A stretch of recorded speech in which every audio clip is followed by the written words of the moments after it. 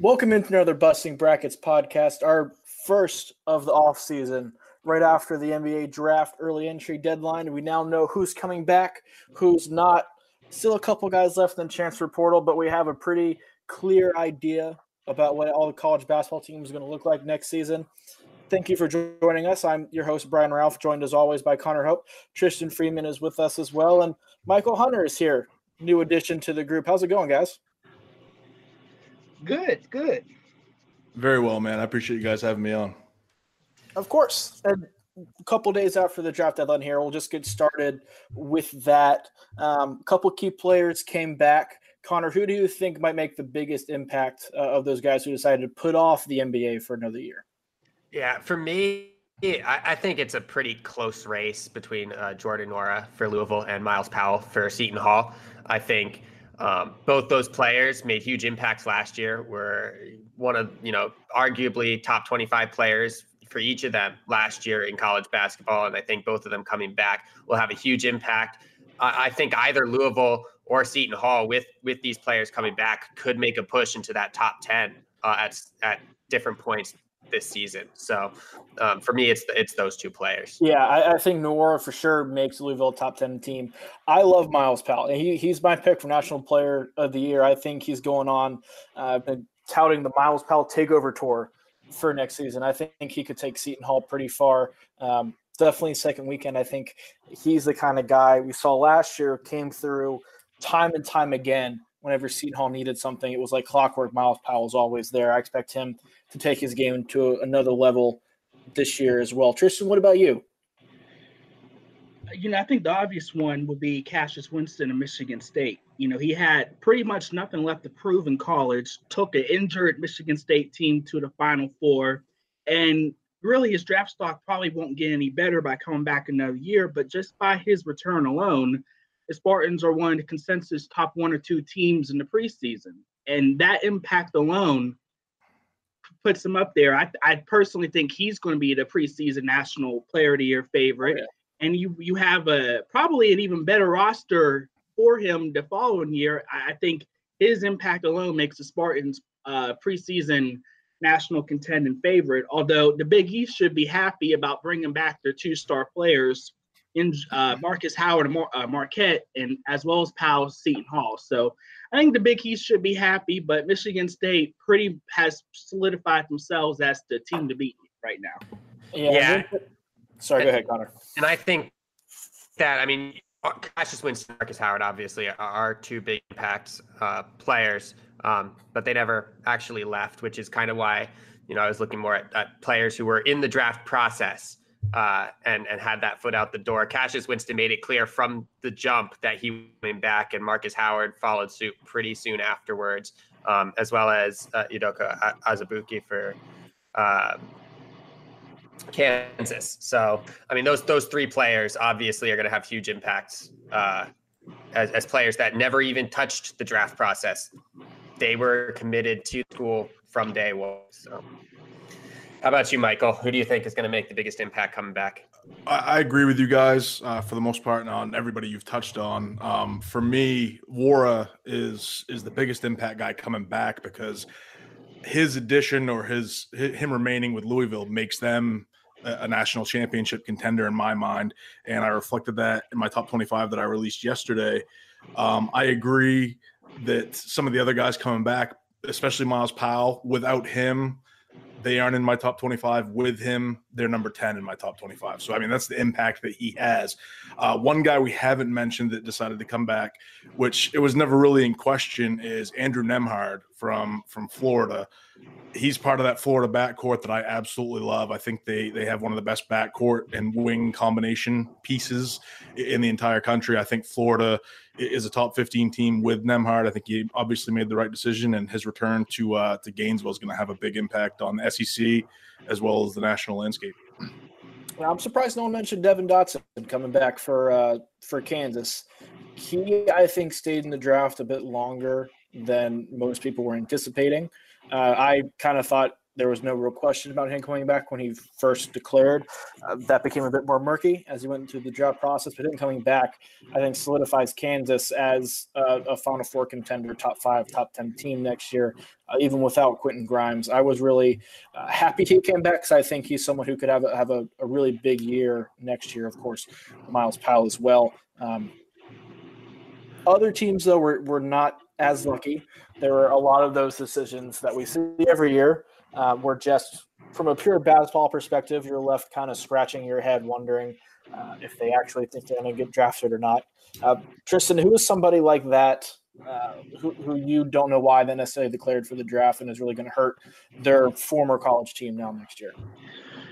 I think this year compared to others, there weren't as many head-scratching decisions. I think you could look at some individual circumstances, like, say, Jared Harper, Auburn, where even though he's probably not going to get drafted, you can understand why he felt the need to make the leap now because there's nothing left for him to prove. Mm-hmm. I think Tennessee really took a big hit with their early losses of Jordan Bone and Grant Williams, not because it doesn't make sense for them to leave, but more because they didn't accomplish more with those key players. But I think when you look at the SEC in total, they had a lot of guys leave, a lot of guys stay too. But I think the one hit that's going to hurt is Duke losing Marquez Bolden, simply because he was their primary backup option to Burn and Carey.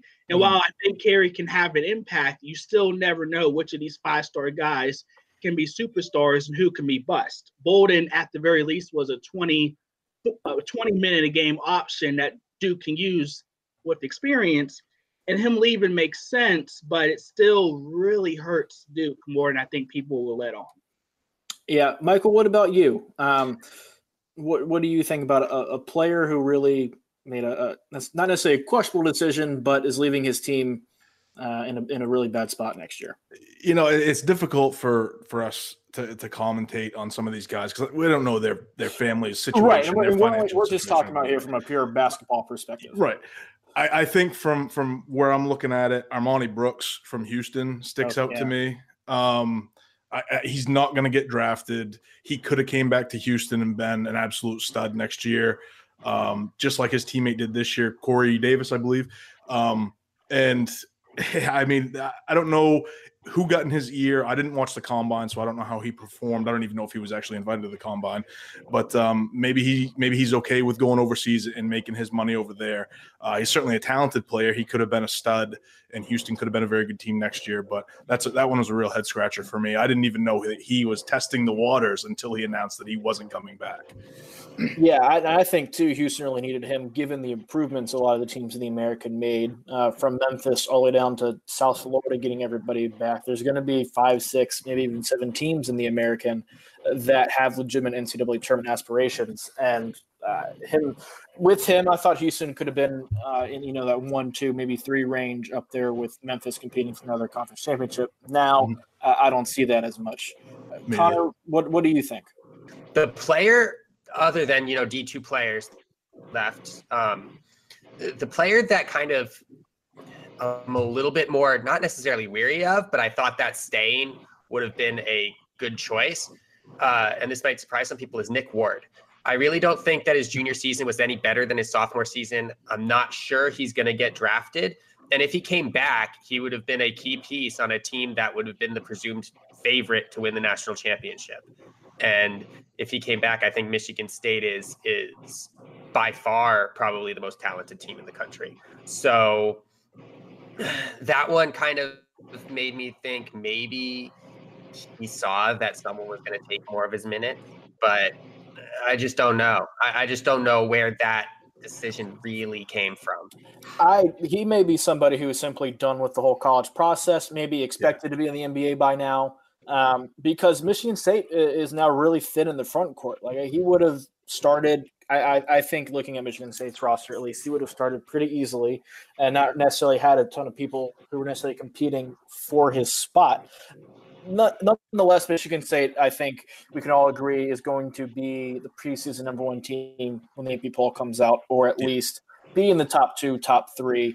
Who are some other teams that you're looking at that could potentially take that top spot from Michigan State, or at least challenge them, be in that conversation of being a legitimate national championship contender? Yeah, I mean, you have to start off with Kentucky. They have an excellent cast of returning players, including Ashton Hagen. They have, I think now, are they still ranked number one in terms of recruiting? And no, they're talented. And so whether or not that can be put together is left to be seen. But I think that if any team right now is set up to be that top contender, the Kentucky, you also have to look at Duke. They have an excellent recruiting class. Trey Jones is returning, which provides them a solid distributor as well as a very great on-ball defender on the other end. So Duke's up. I mean, it's the same two teams that are always going to be the top contenders heading into the season, right? Michael, I want to talk to you about Louisville. Can they enter that fold? I know there's a lot of excitement there with the class they have coming in, with everybody they have returning, Chris Mack second year. Can they be a championship type contender?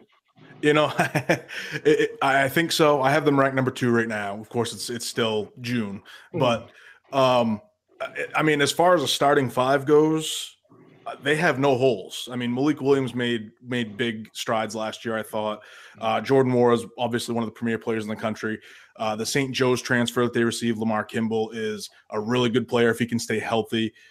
Samuel Williamson on the wing is a 5-star guy. He's going to come in. I don't know if he's going to start right away, but he's very good. He's very long. He can shoot it a little bit.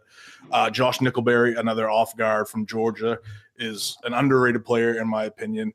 I have Louisville at 2. I have them ahead of Duke simply because I think Tristan was right about Marcus Bolden to a certain point. I'm not a big Bolden fan. I think Delorier can fill that void a little bit. But, you know, you look at Louisville, they got coaching, they have guard play, they have rebounding, they have versatility, they have shooting, they have, you know, depth, talent, youth, star power. I mean, there's really not a lot of holes as far as Louisville goes. And I think that, I mean, at the very least, they're an Elite 8 team.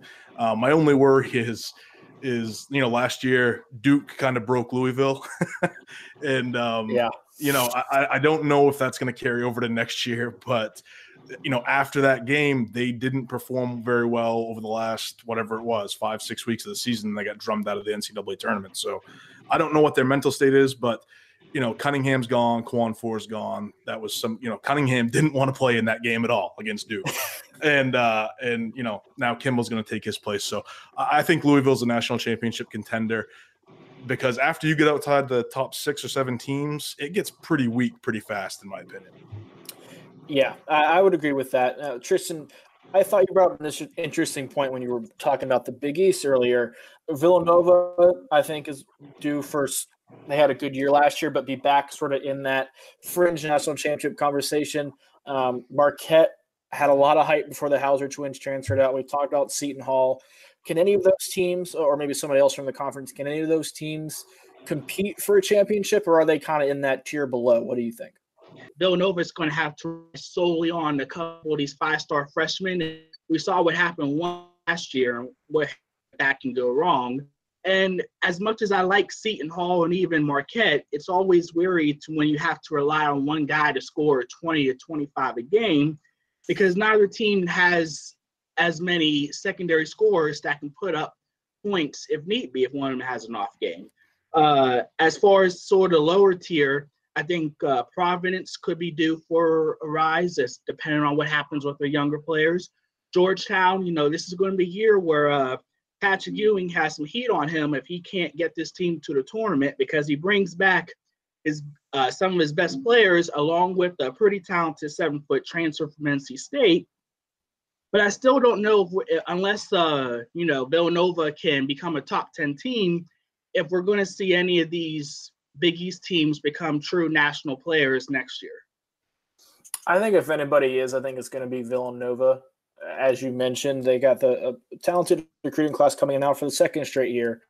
So they'll be younger guys, but I think enough talent is there for them to at least I think, make a second weekend run. I don't think they necessarily are in that tier of teams that can win a national championship. But I think this year is pretty wide open, or is shaping up to be pretty wide open, I think, in that standpoint. I think a big win for Seton Hall, too, was keeping Kevin Willard. I know he was linked a little bit to that Virginia Tech job once Buzz Williams left, and I think him staying is going to pay major dividends for Seton Hall this year. Kind of bouncing off that, I want to touch on the coaching carousel a little bit and some of the new hires that have been made since we last spoke, because there's been a good number of them. Pretty much all the action has happened since the end of the NCAA tournament. Connor, who do you think may have the most success year one of the new hires?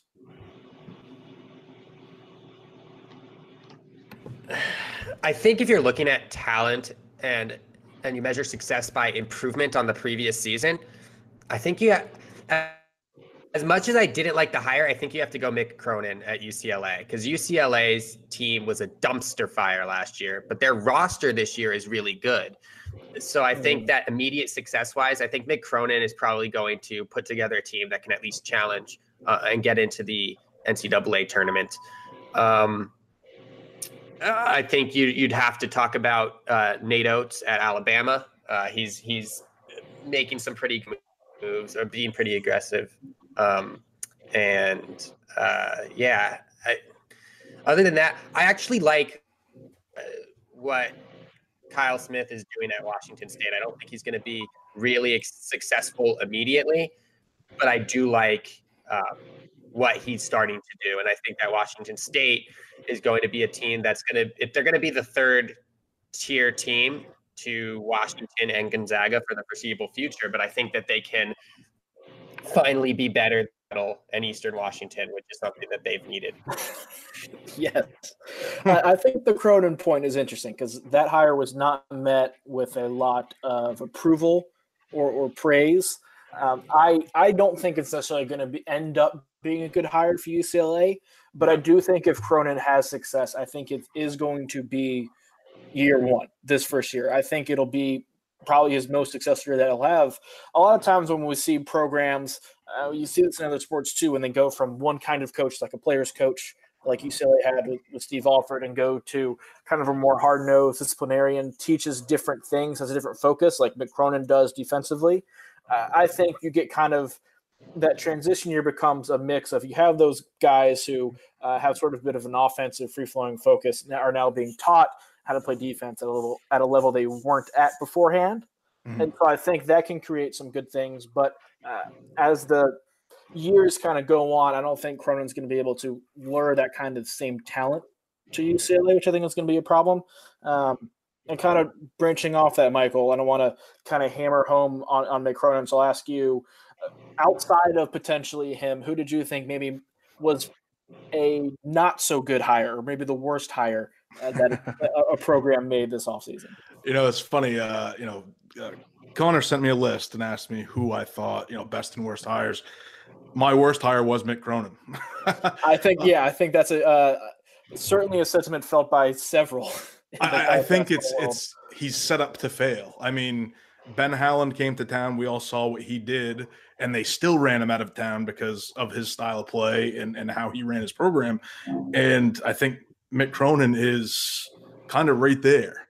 So, I don't think that fits. I don't know who UCLA could have got that would have appeased that fan base. For me, that's a stay away job if I'm a college coach. But I thought that match, that particular coaching style in that market for that university, that was a bad hire for me. Yeah, I think that UCLA and Indiana have become jobs that the expectations from the fans are so unreasonably high that nobody's going to come in and meet them. And so, yeah, I agree. I don't think that Mick Cronin was a great hire, but I do think that with the talent he's got, if he at least gets them to perform to their expectations, you're going to see that immediate success, and it's just going to continue. It's not going to really ramp up. Indiana is an interesting point. Tristan, I'll talk to you about this. Year 3, Archie Miller, last year started off really well and then became just an unmitigated disaster down the stretch. He's on the hot seat going into this year. What do you think Indiana has to do for him to save his job? At bare minimum, make the tournament. There's really, I think the problem that he has is that people are going to feel like he wasted Romeo Langford's year, and he was sort of their hometown guy. They have another 5-star guy coming in, and I think it's looking very similar to Shaka Smart. You bring in a star player with a lot of fanfare, but their surrounding talent just isn't good enough to compete. And if you look at the Big Ten, you have Michigan State and Maryland up there, but after that, it's pretty vulnerable from 3 on. If you can't make the NCAA tournament this year, then at this point, people are going to start saying, this guy has success at Dayton, but he can't cut it at the next level. And I think, Indiana fans have been, honestly, a little more patient with him than I thought he would, because he just hasn't had that success, and that program doesn't want to have down years. So he has to make the tournament. I think it's going to be a tough grab, but he needs one of these, returning players to really become an all-conference player if they're going to have any shot. Because right now, I still don't see it with them. Yeah, and the expectations at Indiana, as Connor mentioned, are certainly high, and in a sense, you understand it. And I think, too, with how last year started for them, people were expecting to make the tournament, and the way the year started, I think a lot of people were hopeful that they could potentially make a run. And so I think he's in a bad situation. Shaka Smart, as you said, certainly in a must-win situation as well. Michael, people have talked about Josh Pastner at Georgia Tech kind of being in that similar situation, as well as a few coaches in the ACC, but Pastner is one that kind of stands out. Is he another guy who's coaching for his job this year? Who essentially, I guess, would you consider on the hot seat in the ACC? Well, as far as Pastner goes, this is something I'm going to bring up on ACC BI when I come back later this week. I just don't know if it was ever a good fit. Georgia Tech, their athletic administration, they want to paint themselves as a football school, but the amount of talent that's in Atlanta, Georgia Tech needs to be able to tap into some of that talent, and Pastner hasn't been able to do it. And, Tom Crean shows up and pulls the number 1 player in the country 6 minutes after he arrives in Athens. That doesn't really sit well with anybody. As far as other coaches in the ACC, I think the only thing saving Brad Brownell is that extension that he signed after they made the Sweet 16, which I talked about before it happened. Dan Radakovich does not care about college basketball. He's a football guy. He's a fundraising guy. He's going to do the easiest thing, and he did. He doesn't want to search for a basketball coach. I think Jim Christian, for some reason, got a reprieve last year. I don't know if Boston College could get a better coach if they went on the hunt, so it only made sense for him to stay. And then the only thing holding Danny Manning in Winston-Salem is his guaranteed money. So, right now, over the next few years, it's going to be really interesting in the ACC, because I think you're going to have at least 3 or 4 guys probably get fired, and then you may have 3 or 4 Hall of Famers retire. This may become Chris Mack's conference very quickly. Yeah, and that Danny Manning contract, there was no reason for that either, and it's sort of hamstrung them. Tristan, what do you got? I think another name that we might want to think about when it comes to not staying much longer is Jim Boeheim of Syracuse. Yeah, because they lost arguably their 3 best players to either the draft or graduation, and if you really look at the past few years, we would be calling for his job if they didn't slip into the tournament in controversial fashion 2 of these last few times. Syracuse just hasn't been anything better than a bubble team, honestly, in the last 5 years. And thanks to their tournament runs, it sort of, pushed that to the side. But I think there's a good chance that Syracuse could be one of the bottom 4 or 5 teams in the ACC if we assume that Pitt and Notre Dame and Miami takes a step up. So I think look at how Orange fans is going to look at Boeheim if Syracuse can't get back to the tournament, or at least in true bubble contention. Because right now the roster just doesn't scream NCAA tournament caliber. No, they're going to be bad next year. Yeah, but I don't think Boeheim's going to retire until he hits 1,000 wins. So for the second time. Yeah. No, but I mean, yeah, I agree. I think that Syracuse fans are probably going to be upset if they don't make the tournament, but I also think that Syracuse is one of those teams that no matter how good, no matter how bad they are, they're always going to be right there on the bubble. So, and they'll never fire him, right? I mean, they may, hey, No. Jim, maybe time to step aside. But they'll never fire him. This isn't going to be one of the Indiana Bobby Knight kind of deal, which obviously there was other reasons for that, but it's not going to be dramatic, I don't think. I think he would have retired by now had it not been for Buddy being there. Like, I think once Buddy's done, I think Jim's done as well. Yeah, I think that also that incident he had, this past season, who knows how that, I mean, that would shake my mentality. Who knows what that does to you as a 75, 80-year-old man. So, I mean, maybe time to take a step back. Who knows? Yeah, that's very. I think we'll find out. I mean, that was just a terrible situation all around, and I think we'll be able to tell the first part of this year, kind of, if Boeheim has anything left in the tank, or if he's kind of been like just on cruise control now, so to speak. I want to transfer back to the NBA draft now. Tristan or Michael, you touched on Tom Crean doing really well at Georgia with recruiting and that hurting Georgia Tech. Georgia's going to be hurt a little bit by Nick Claxton opting to leave. I really like him from an NBA perspective in terms of his ability to shoot the three, rebound, block shots in particular. I think he's somebody who was due for a breakout season in college basketball next year, and it became so obvious that NBA teams saw it and took notice and are now looking like he's going to be a first-round draft pick. I think he could potentially end up being a steal. Connor, of maybe not the top-end guys, but some of these guys who were fringe players ended up staying in the draft, do you think anybody can end up being a steal, whether it's mid-late first round or even a second-round pick in the NBA draft? I really think Zach Norvell could be a steal. I think he's going to be one of those guys, 6, 7, 8 off the bench, who can come in and just hit. And that's all they need him to do, really, in the NBA, is just hit shots. And he showed at Gonzaga he can hit shots from NBA range. And when he gets hot, he doesn't miss. That said, I think that he's probably going to go mid-second round. And so we'll see if he actually makes a roster next year. But I do think that he was one of those players that everyone was criticizing for leaving, that I think the best decision for him was to go into the NBA this year, because I also think that without Marcus Howard and some other players in the draft, that the shooting in this NBA draft doesn't seem to be as high as it has been in years past. Yeah, that's true. And I think a lot of it too for Norvell, I'm very high on him as well, will be who he ends up with and whether there's opportunity there. Because if he ends up with a team like the Suns or the Magic, a team that's kind of doesn't have much depth and needs shooting and has openings at guard, I think we can see him stick around. But if we see him end up with a team like the Celtics who have 8,000 draft picks in a roster that's already set, or someone like that, he probably won't end up cracking the roster, may get a two-way contract. Just like everything else in the NBA, a lot of it comes down to fit. But I do like Norvell as well. Tristan, who's somebody that you're kind of keeping an eye on to see where they go as a potential sleeper? I think Mfiondu Kabengele could really be one of those late round picks. I'm looking at what Pascal Siakam's doing with Toronto, and Kabengele is one of the top athletes in this draft.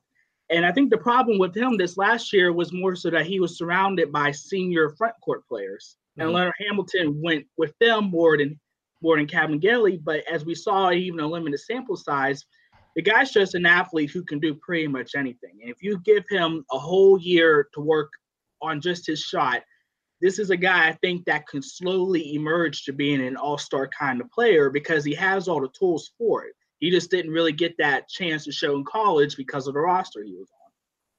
Michael, I'll pose the same question to you. Who's your sleeper? Well, Tristan took my first guy. Kabengele for sure. I think, and actually I'm on NBA Draft Net right now. They actually have him projected at 14, so I guess he's not as big of a sleeper as we think he is. But I guess the guy that I would probably go with is Chris Wilkes out of UCLA. This kid, he was a stud, an absolute stud in high school. He's 6'7", 6'8". He can shoot it. He can get to the rim. He didn't put a lot of that on display at UCLA, and a lot of people didn't see him play while he was at UCLA because he's the West Coast guy, and who's going to stay up for that? But I just think the kid is super talented, and if he gets in the right situation, he can really have an impact at the NBA level. On the flip side of that, Michael, who do you think might be a bit overrated probably at the top of the draft or even just any first-round pick you don't think is worth a selection they'll probably be taken at?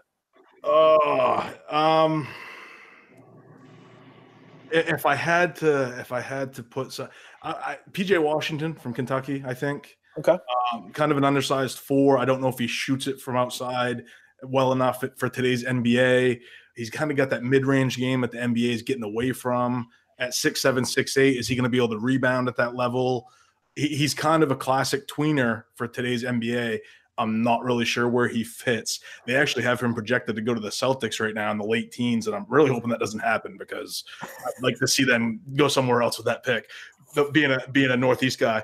But if I had to pick somebody in the first round, I think PJ Washington might be a guy that I would stay away from. Just not because he's not talented, just his game and the I think it's more of a college game than today's NBA. Connor, who would you maybe put some caution flags around? Yeah, there are a couple that I think might not necessarily deserve being drafted as high as they're projected. One of those is Matisse Thybulle out of Washington. Excellent basketball player. It's a player in the country last year. But I don't necessarily think his offense is consistent enough to be justified as a first-round pick in the NBA draft. And I think NBA Draft Net has him going to the Spurs. So, I mean, he is a prototypical Spurs draft pick. I just don't know if he's deserving of a first-round pick. The other one, and it pains me to say this, I'm not so sure that Rui Hachimura deserves top 10 consideration. Because I just don't think he's ready to contribute immediately at a high level on both ends of the floor in the NBA. I thought the entire season that Brandon Clark was a much more impactful and much better player, and Rui benefited from the fact that he was athletic and didn't have a post-up game, and so he could kind of take wings off the bounce and get to the rim. But I think if I were to, looking at NBA Draft Net, Hachimura is projected as a 10, and Brandon Clark's projected at 23, and honestly, I think I'd flip him. I have some reservations about Clark just because of his size. He's a wing player's size, basically, with an interior game. He's an excellent shot blocker, and I think he'll have a role with his shot blocking. But the fact that he's that size and doesn't have a perimeter game concerns me a little bit. Do you have any of those same concerns with him, or do you think he'll translate no problem? I think it'll translate pretty well. I remember tweeting a couple while back, he's like a Tyrannosaurus Rex with the athleticism of a Velociraptor. I mean, he is small for his position, which would be the 4 position in the NBA, but he does. I mean, he was out jumping and outrunning a lot of the wing players.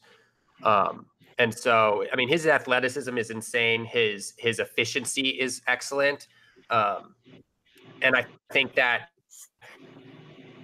if you're looking at that would draft him higher in the draft, I'd be looking at a team that's looking to compete immediately. So probably maybe that 14 spot for Boston, or the 15 spot where he can back up at Detroit, back up Blake Griffin and play there. So he's a guy for me, another guy who I think fits a big key for, because a lot of lottery picks you view them as somewhat building blocks. I don't think he's necessarily a building block, but he can certainly play a factor right away with his shot blocking. So I think it's got to be a team, maybe Boston up there, who can use him right away in a role and help them compete. I think that's kind of where he's best suited for. Tristan, what about you? Who is your guy that you're a little weary about that's going to go high in the draft? I would be scared to take Bol personally. The fact is, when you're a 7'1" big man who's already missed almost a whole season with injury issues, it just doesn't bode well for me to predict that you're going to have a 12 to 15-year career in the NBA. And he already has size issues when it comes to whether or not he can take a daily beating in the NBA. His ceiling, at people would hope for, would be Porzingis, but I'm not so sure that he's going to be able to project to that level outside of being a rotational piece. And, Romeo Langford, he's really more of a one-trick pony that's a ball-dominant guard that isn't the best of shooters. And there were things that he did, particularly on a defensive level, that makes you really worried. He clearly can't be the best player on a team, but I also don't know if he's capable of being a third or fourth option and maintain that kind of ability without the need to have that ball in his hand. So I think with Langford, it's really going to depend on where he goes in the draft and whether he can get the right kind of development. But I think he's a guy that if he goes to the wrong spot, he could flame out. He's the guy who needs a jumper. Yeah. For sure. I think he gets that. I think that opens up the rest of his game. But without it, I think he's really limited. Yeah. What do you guys think of Naz Reid? I'm going to die on this hill. I don't think he's very good. I'm looking at NBADraft.net. If I can get Naz Reid at 26 or if I can get Chuma Okeke at 38, I'm feeling pretty good about taking Okeke at 38. I don't know how much I would trust NBADraft.net. Okeke's going to go in the first round. There's a pretty good, very likely possibility somebody takes him in the first round. Reid's probably more late second round in my mind. But I would have at that point, I love taking Reid with that pick. I know there are some questions. Oh, if I can get a mid-second round, absolutely. Yeah. Absolutely. He checked in with by far the most body fat at the NBA Combine. I want to say it was up where like 15, 20%, something like that, which kind of shows you that taking care of his body and getting in shape is a bit of an issue with him. But from a pure game standpoint, having a big man who can handle the ball, pass, shoot like he can, and rebound as well, I think he's a potential second-round steal for somebody, again, depending on where he goes and how dedicated he ends up becoming to his game and making his body, I think, a little bit better. I never saw the jump. I didn't watch a ton of LSU this past year, but I mean, I kept hearing about, stretch 4, stretch 5 type player. I just never saw that jumper materialize in a game. And, again, at 26, who knows what NBADraft.net knows, but, I wouldn't spend that pick on that particular player. Yeah.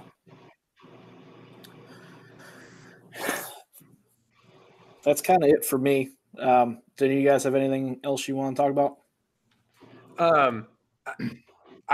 I was kind of interested in seeing who returned.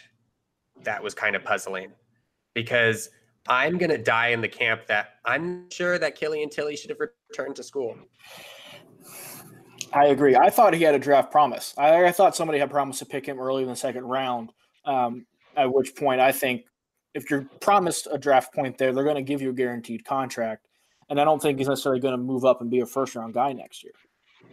Yeah, my issue with him is that right now the thing that's going to keep him from getting drafted is the questions about his health. Mm-hmm. And he can answer those questions in school or he can answer those questions playing overseas.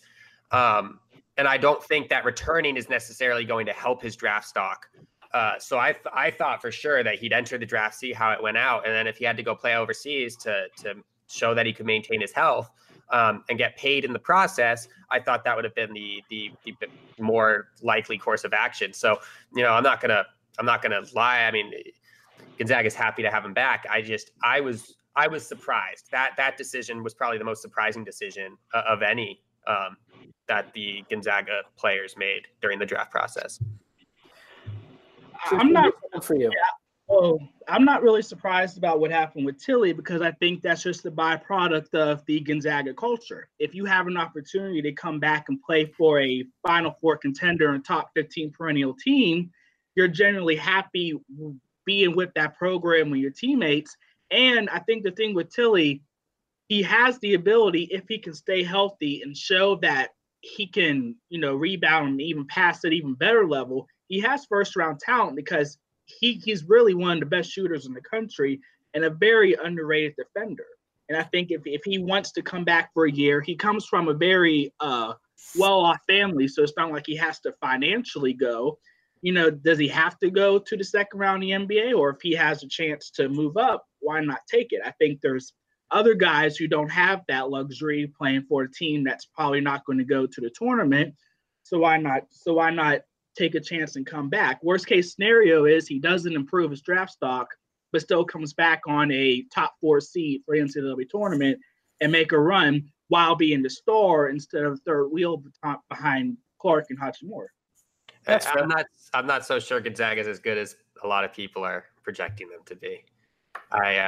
I don't think that they have a player who is ready to take the reins as a primary point guard. And they've had that for the last 7 to 8 years. So we'll see. And I'm not as high on Derek Thornton as a lot of people are. So even if he comes, I don't think that they have a point guard they can rely on. I think Thornton's solid, but he's not going to be a guy who necessarily carries you. Yeah, I think if you take him from USC to Gonzaga, I think the jump in development and stability will pay off for a guy like him. I'm not saying that he'll do what Wilcher did, which is a former 5-star player from somewhere else and become a great guy, but all he has to do is just be a solid defender and passer, and that's all really Gonzaga needs at this point. Mark Few is obviously a better coach than Andy Enfield as well, so he's going to benefit there. Yeah, my fear with specifically with Thornton. I mean, he played on a national championship team that went to USC presumably to get more minutes. And couldn't that he kind of becomes a one of those players. I mean, and there's been a few that have come through Gonzaga and just they didn't get it. And they became more of a liability than an asset. So I don't know. I would put Gonzaga in that 6th range still, returning. And I see a lot of people who have them in that like 8 to 12. And I think that's a little bit too high. Yeah. I want to go back. I was surprised Quentin Grimes came back to school because I thought he was gone, and I thought that he had done well enough at the combine to earn at least a 2nd round selection. But I'm also surprised that he opted to come back and transfer. So he's essentially putting the NBA draft off 2 more years now. Michael, what did you think about that?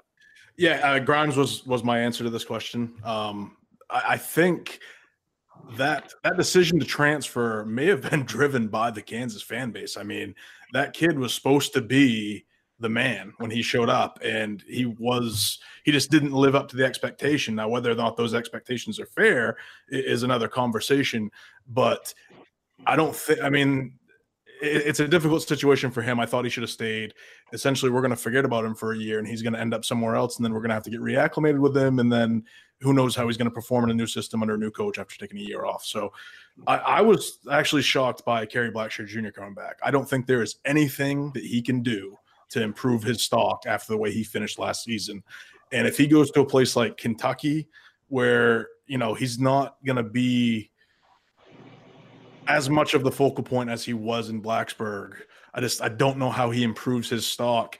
And with, this current crop of bigs that's in this draft, I mean, I'm taking Kerry Blackshear over Nick Claxton or Naz Reid or PJ Washington. I mean, I just think he's a better basketball player, and he can still shoot it 33% from deep. So I expected him to go. And now I'm kind of wondering where he's going to fall next year as far as his draft status. Tristan, where do you think Blackshear may go? I think right now the consensus top 2 options are Kentucky and Florida. I would agree that if he goes to Kentucky, he might not raise his stock. But I think, even a bigger example for what Tilly did, Blackshear can come back and literally pick to be on a top 5 national contending team wherever he decides to go. And if you're him, who knows where your draft stock would be, but if he has a chance to be on a national championship caliber team, that automatically improves your draft stock. So I think if you're the Florida Gators, you would not only have to be happy that Nembhard returned, but happy that Blackshear returned too. And in a way, you should also be happy that Nick Richards and EJ Montgomery came back to Kentucky to help that front court be a big pull. So I think this could be a big win for Florida if Blackshear decides to go there. I think they look like the most viable option right now, considering all the backcourt pieces they have, and that they lost a few front court players as well. Blackshear can come in at the 5 spot and just really be a dominant player in the SEC. I don't think Calipari would have any reservations about sitting Nick Richards if he can get Kerry Blackshear. Nick Richards may never see the light of day again. Those guys, too, their decisions to come back were essentially based on more playing time. So if Blackshear came and kind of knocked one of them off, I'm sure that would create some interesting dynamics in the locker room there. For sure. One other thing that I think we should look at in terms of winners, I think mid-majors really benefited from the draft decisions. If you look at what happened, Charles Bassey returning to Western Kentucky last minute, Surprising. I think puts them up there for the top spot. You even look elsewhere. Cal Baptist retains Milan Aquila, which he wasn't going to get drafted, but after scoring 20 plus points a game, he could have went pro. And just by him returning, the program can now build off of him and move up in the WAC. And if you look at, if you look at the A10, Mountain West, WCC, all of them return their best players. BYU gets back Yoli Childs, Gonzaga gets back Killian Tilly. You look at the Mountain West, New Mexico adds in talent, don't lose anyone. Neemias Queta comes back for Utah State. And then you look at Davidson returns her top players. Obi Toppin, I think, is going to be someone that we're going to hear about in the future at Dayton. And then VCU returns their guys. So I think all in all, mid-majors should be very happy. And I think we're going to see a few leagues get multiple bids because of what happened at the draft deadline. Yeah, we got Bryce Aiken back at Harvard too. Mm-hmm. Yeah, wow. Yeah. Did the kid from Yale come back? No. No.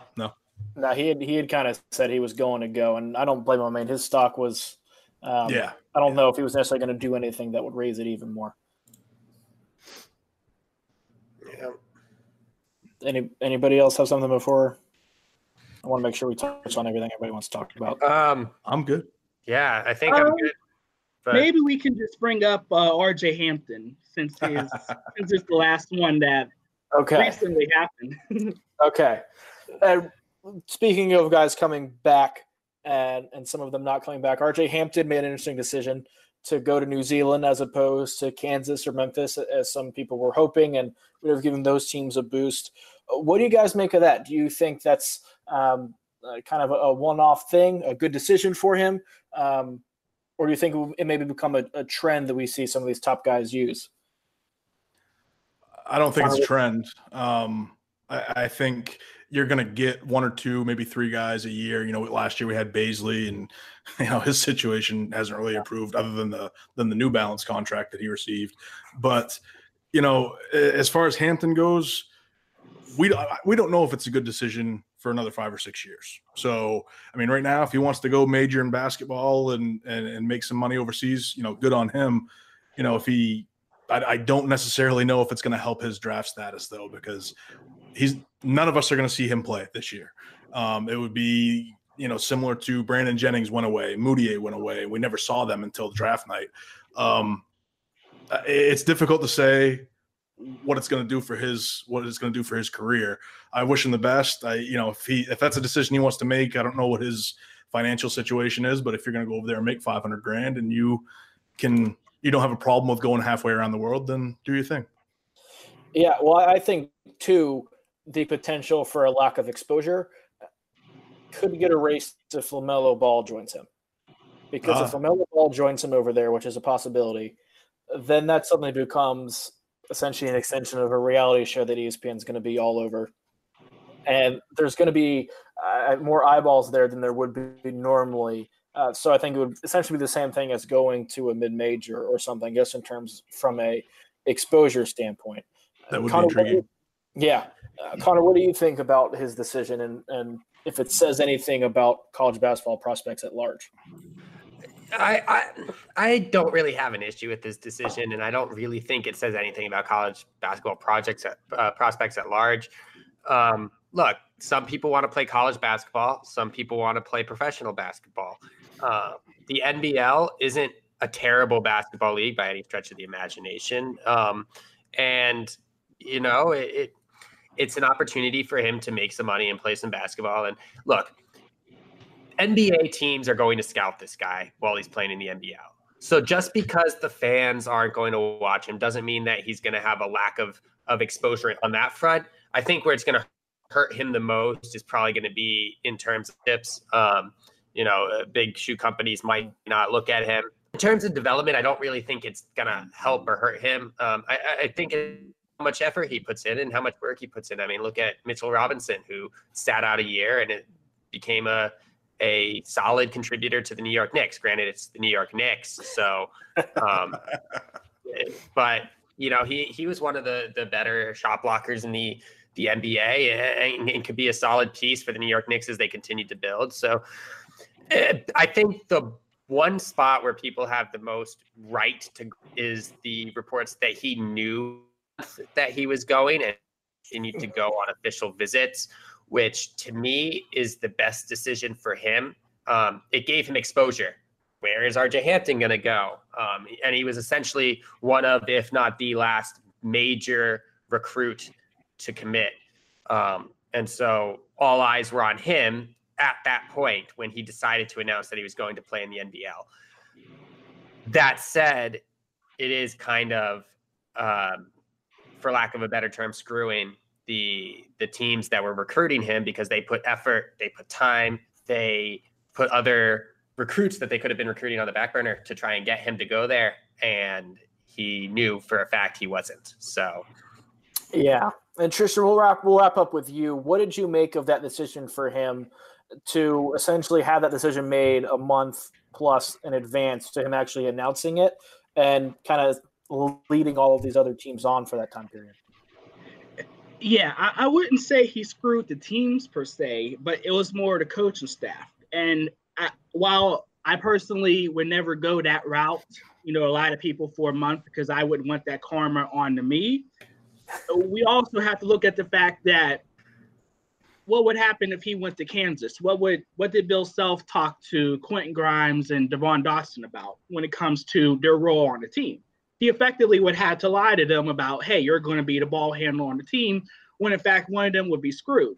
And if he went to Memphis, what would happen to Boogie Ellis? I'm sure Boogie Ellis came there on the premise that he would be the lead ball handler for that team. RJ Hampton comes in, that doesn't work.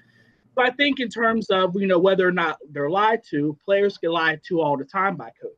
I mean, if you look at what's happening, we look at Arkansas right now, Eric Musselman brought in 3 transfers in the last 2 weeks. They have 3 scholarships over, which means we're about to hear 3 guys get cut in June. So, I mean, it works both ways. I don't necessarily care one way or the other about it because it's truly a business. Absolutely, 100%. If Hampton wants to go about it that way, that's fine. If the coaches want to go about it that way to recruit some prospects, that's fine too. There's winners and losers. I will say, though, Duke really won this one because they were the perceived favorite for him. They end up getting Cassius Stanley. They end up bringing back Trey Jones, and they end up being out of process when, in fact, there really was never a process to begin with to bring them to college. So a win for Coach K without even actually doing anything. That's a good point. Yeah, I'm not going to feel bad for Kansas or Memphis for that matter. I mean, with Memphis's current recruiting class, okay, you're good.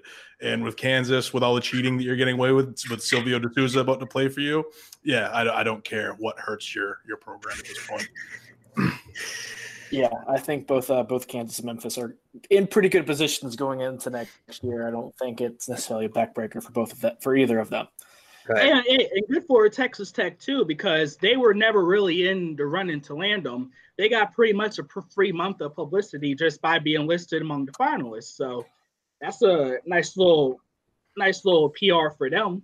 And, they'll be fine, too, because they got Jasmine Ramsey and Davide Moretti coming back anyway. So Kyler Edwards, I mean, they're good. Yeah, I don't think no one ends up, depressed over this situation, whether he did a month ago or now. Hey, life moves on. I agree. All right, guys, that'll do it for this episode of the Busting Brackets podcast. Thank you very much for joining us. We'll be back next month with another look more in depth at the NBA draft, some of the results that come from that, and look ahead again to next season. We'll talk more about some sleeper teams to watch out for, and players to watch out for. So make sure you join us for that. For Connor, Michael, and Tristan, I'm Brian Ralph. See you guys next time.